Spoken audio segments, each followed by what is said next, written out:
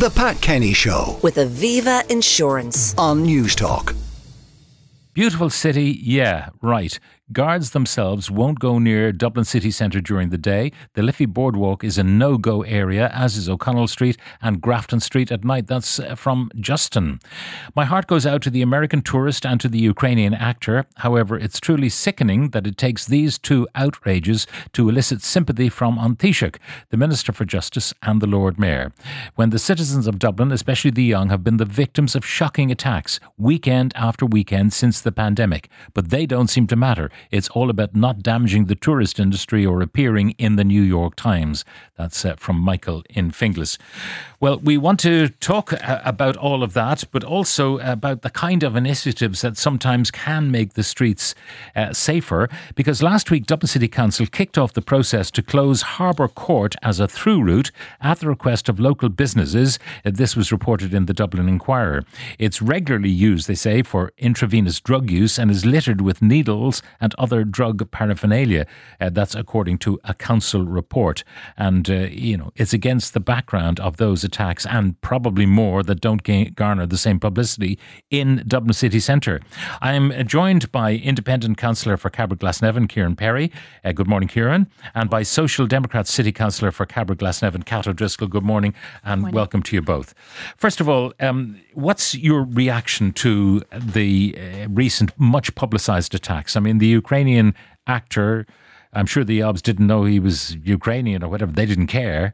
But it really resonates that he leaves a war-torn country, comes to pursue his art by presenting a play in Dublin and gets savaged here.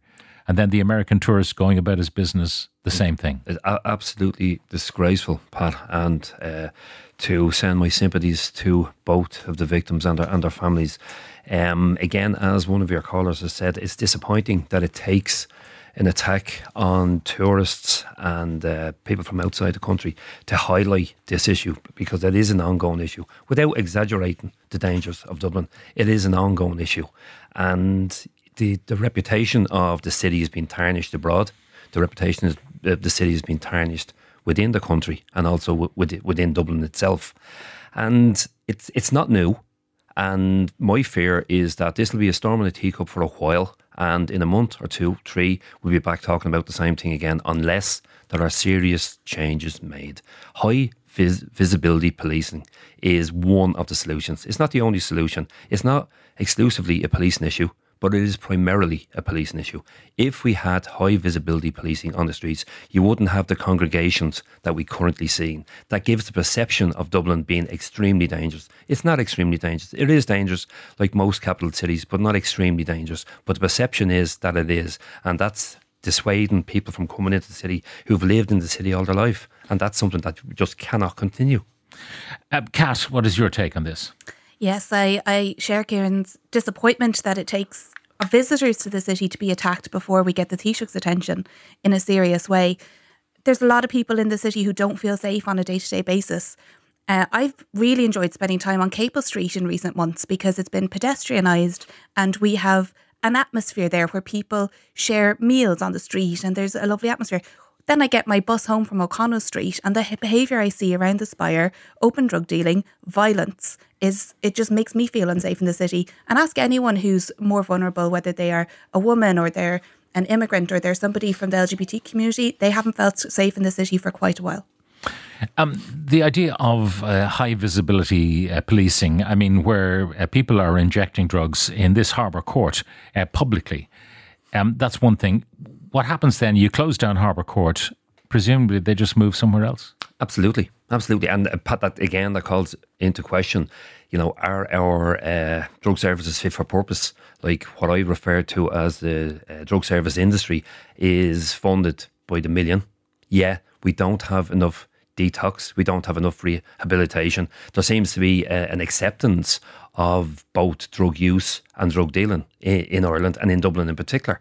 And that's something that I've been complaining for years. If we have the detoxification centres, at least when somebody makes that really difficult choice to come off drugs, there's somewhere for them to go. They can't. People with addiction issues, they don't have the time to wait for a place to come up. They're going to make a decision there and then. And if there's no facility for them, they're going to go back on drugs. And until we begin to recognise that and properly resource detoxification and rehabilitation. Now, drugs in two forms. I mean, when you see the pitiful heroin addicts who are injecting, and they're injecting maybe just to be halfway normal, such as their addiction, and then you see the people who are coked up, and they're doing that for a buzz, and it gives them high energy. It makes some of them very, very aggressive. So there's two different kinds of drug taking going on. The stuff that makes us feel ashamed when you see people huddled in a laneway injecting, and then you get the other people going around and they're just looking for someone to make trouble with. Absolutely. And the usage now of the really high strength cannabis, the weed, you see gangs of youths hanging around, the really pungent smell coming from them. That's intimidating. Like, it's intimidating for me as a grown man. So I can imagine what it must be like for much more vulnerable people. So like that there's an acceptance of that in all areas. Okay, so you're talking about doing something about helping those who have addiction and who want to get off addiction.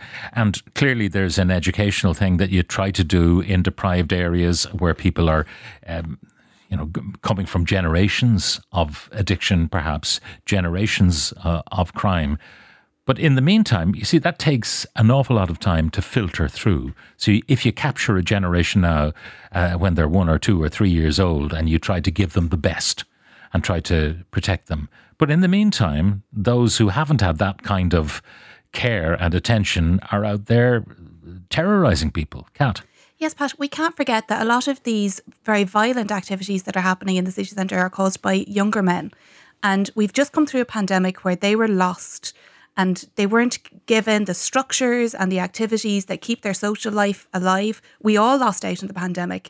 But I think there's a generation of mostly young men who have been shown a toxic perception of what it is like to be a man, that violence is entertaining, that your feelings don't matter, that to be in with the in clique, you have to be a big built up guy, and that caring for others isn't an important thing.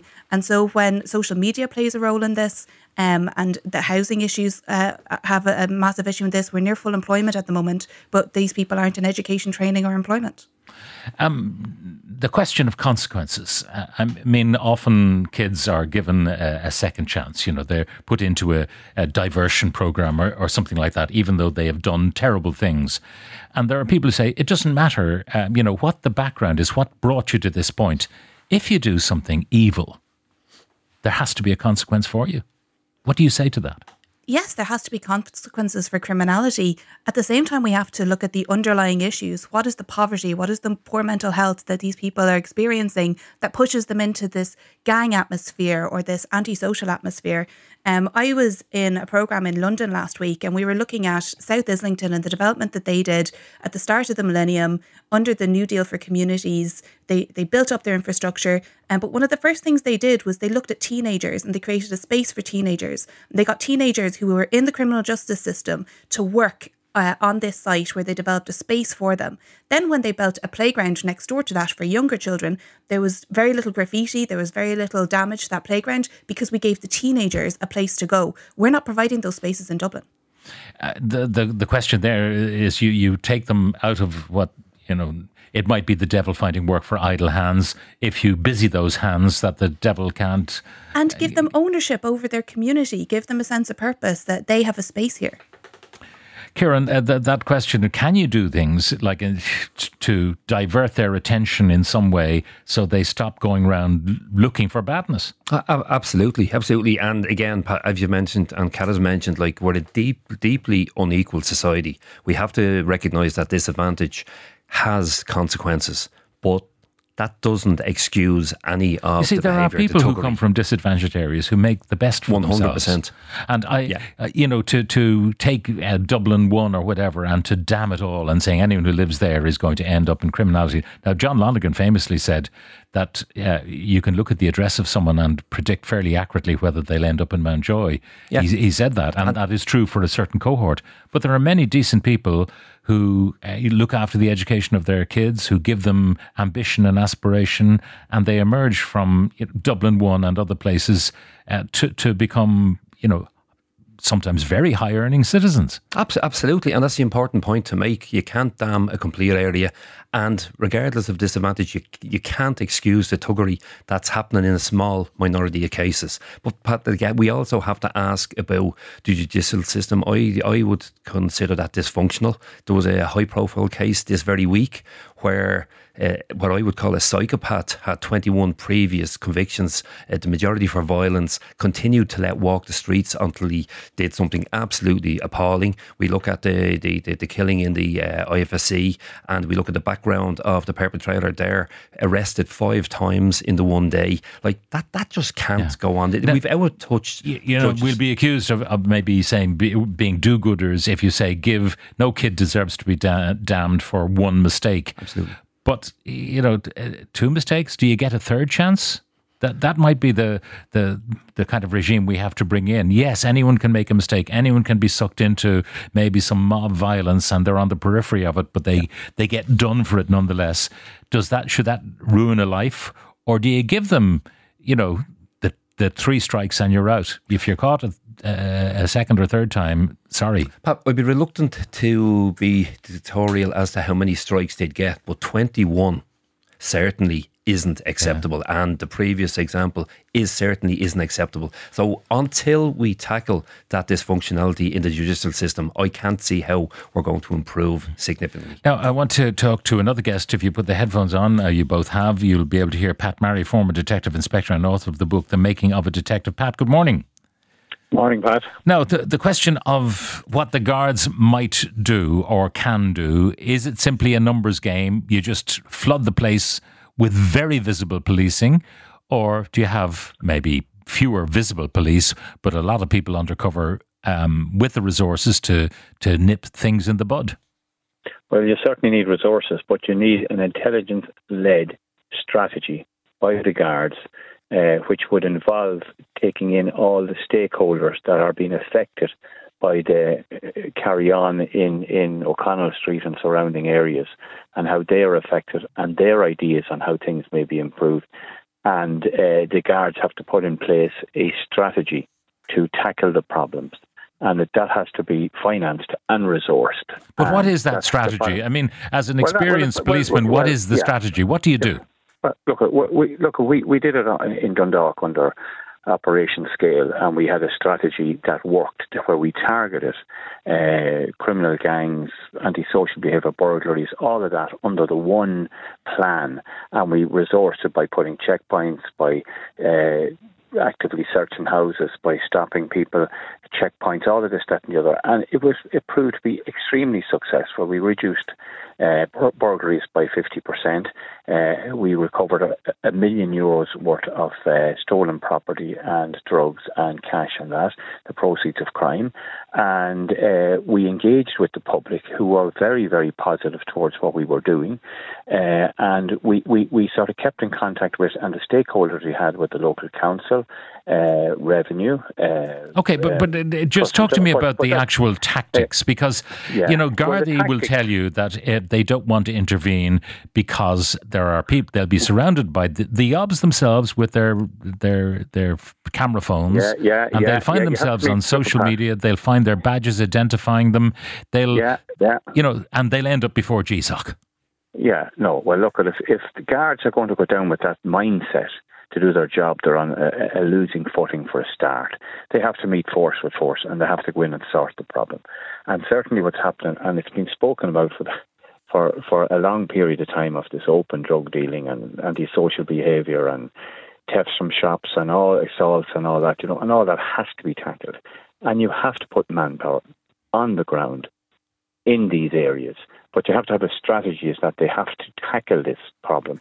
They have to go to the drug dealers. They have to arrest them, search them, whatever, and take them in. And eventually, the impact of the Garda strategy will mean that these people will be locked up or moved on to centres that might care for them or whatever, or people who may have mental health issues or whatever. And that's why you need these people to buy in. You need the judiciary to buy in. You need you need all of these people to have a vested interest in doing the right thing to clean up the area.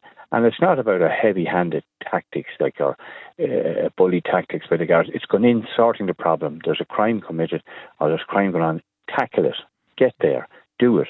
And have the manpower. But is there a problem with, if you like, the image we like to portray of our Garda force, which is that of an unarmed force where there's great relationship between the community guard and the people in the neighbourhood, and that it's all softly policing rather than confront yobbery.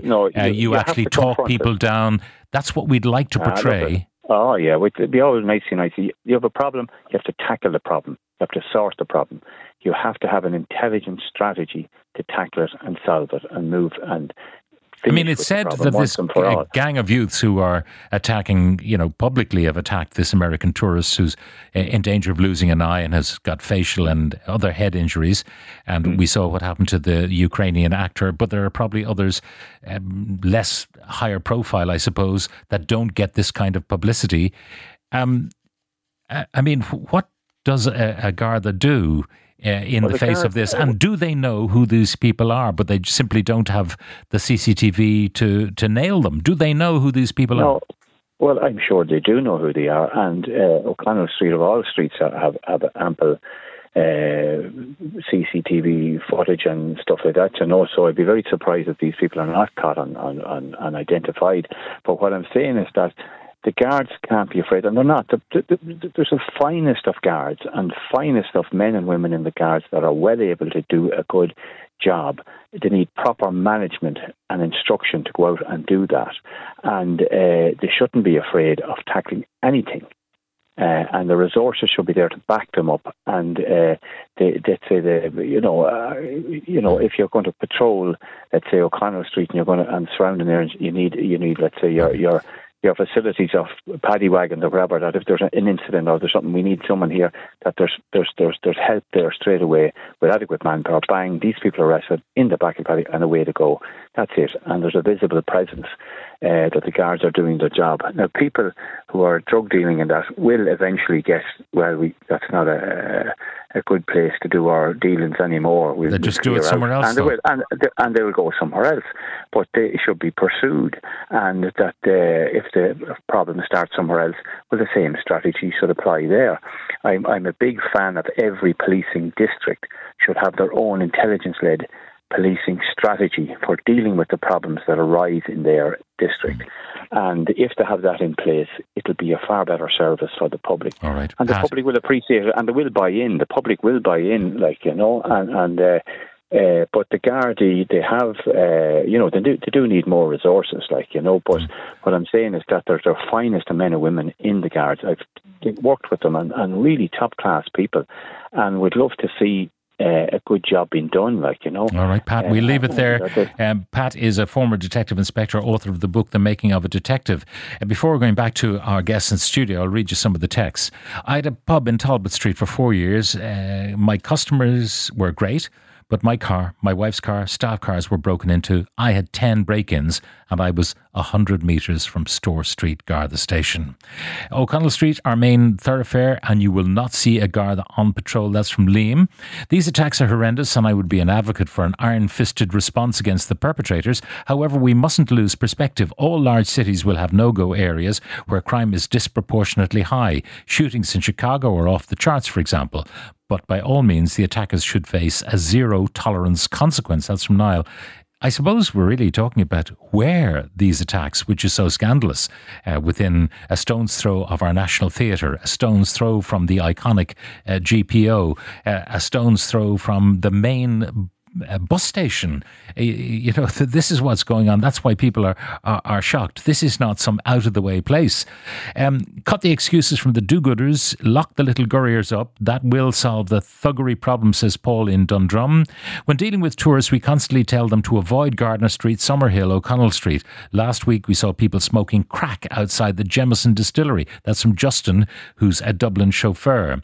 Guards need to get new public order emergency powers against antisocial behaviour behaviour. The police on the continent don't take this nonsense. This crime by youths is destroying Dublin's reputation. They've no respect for their elders like my generation does. These youths are the entitled generation. How many of the problems you cover can be traced back to poor parenting, violent, out-of-control youths or anxious eaters today? It's not all down to the state and police.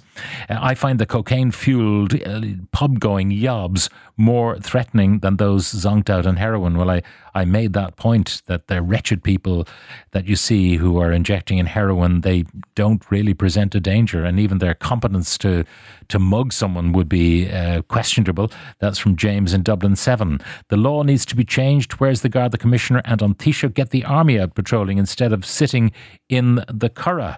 And someone on the subject of what Kat was suggesting about the kind of services we need, and indeed what Cieran was saying, that's a 20-year project. Something needs to be done now, so you need both approaches. So we intended to talk about the Harbour Court closure, and the idea of this was that a throughway would be locked off, so it would no longer be a throughway behind the Abbey Theatre. And there are arguments pro and con. Where do you stand on that, kind of eliminating the areas where people can congregate to do their business? And it could be simply urination or defecation, or it could be drug dealing or even prostitution. Yeah, it's really a shame that this is how desperate we are, that we have to close off public spaces. I walk past laneways all the time that smell like a public toilet because we don't have appropriate toilet facilities that are 24/7 in this city. There are things that as a city we can put in that will take us a lot longer. And so I'm hoping it's a short-term plan that we look at eliminating some of the public right-of-ways in these streets. Gary Gannon has been in the Dáil talking about a multi-agency approach to O'Connell Street and this whole area under the Taoiseach's office for years now, and we still haven't seen action on all of these issues. So the council and the councillors are being pushed to take desperate actions. The question of closing down laneways where injecting can take place. There's one you can close down here where we are in Marconi House. I have come across people injecting on the way into the car park here, and that has to be kept open for all the businesses that use that laneway. But the idea of limiting the number of opportunities for the drug users to inject, it'll just push them out maybe into the open. It will, Pat. It's a really difficult subject because we shouldn't be closing public facilities and public spaces. The businesses were invited in Harbour Court if they could kind of turn their business laneway facing to bring hospitality into those areas, but they don't want to do it. In some other laneways, Dublin City Council are speaking to the business owners and they are interested in doing that, and that pilot will be run later this year or early next year, and we're hoping that may show the businesses how successful it can be in dissipating the antisocial behaviour and also adding to their business. So that would be a small positive, but I think, Pat, we revert back to the high visibility policing. We shouldn't have to close public spaces to deal with antisocial behaviour. We should be able, as a society, we should be able to tackle that through high visibility policing. And Detective Pat made some very good points in his point about intelligence-led policing. But the operative word there is resources. And any Garda you talk to privately of any rank will admit they don't have the resources. Yeah. Most Gardas publicly will admit they don't. The higher ranks won't do that publicly, but most of them will acknowledge that we do. Was there a key mistake made during the pandemic that allowed the yobs to take over the streets? They were out and about, and we had on-street drinking, which may have been a mistake. I know people craved socialising and they couldn't go into pubs. They were nominally closed, but they were serving drink onto the streets. But the idea there was making spaces safe for people. I'm high risk to COVID, so it was safer for me to have a drink outside. Those kind of initiatives are pro-social, and we need to keep pro-social activities in as many places as we can because they do counteract antisocial. All right. And I think, Pat, the difficulty there then is that the policing didn't kick back in during the COVID period when they should have, and the marauding gangs were allowed to continue to maraud. All right, well, it's an ongoing problem, and I don't know where the solution lies because the Minister has talked about that pause in recruitment during COVID, which of course has left us with a deficit because Gardaí do retire and they have to be replaced. And in addition, we need more Gardaí, even more than those who are retiring. So it's a problem that won't see resources improve, I suspect. But Pat, they have to make the job attractive.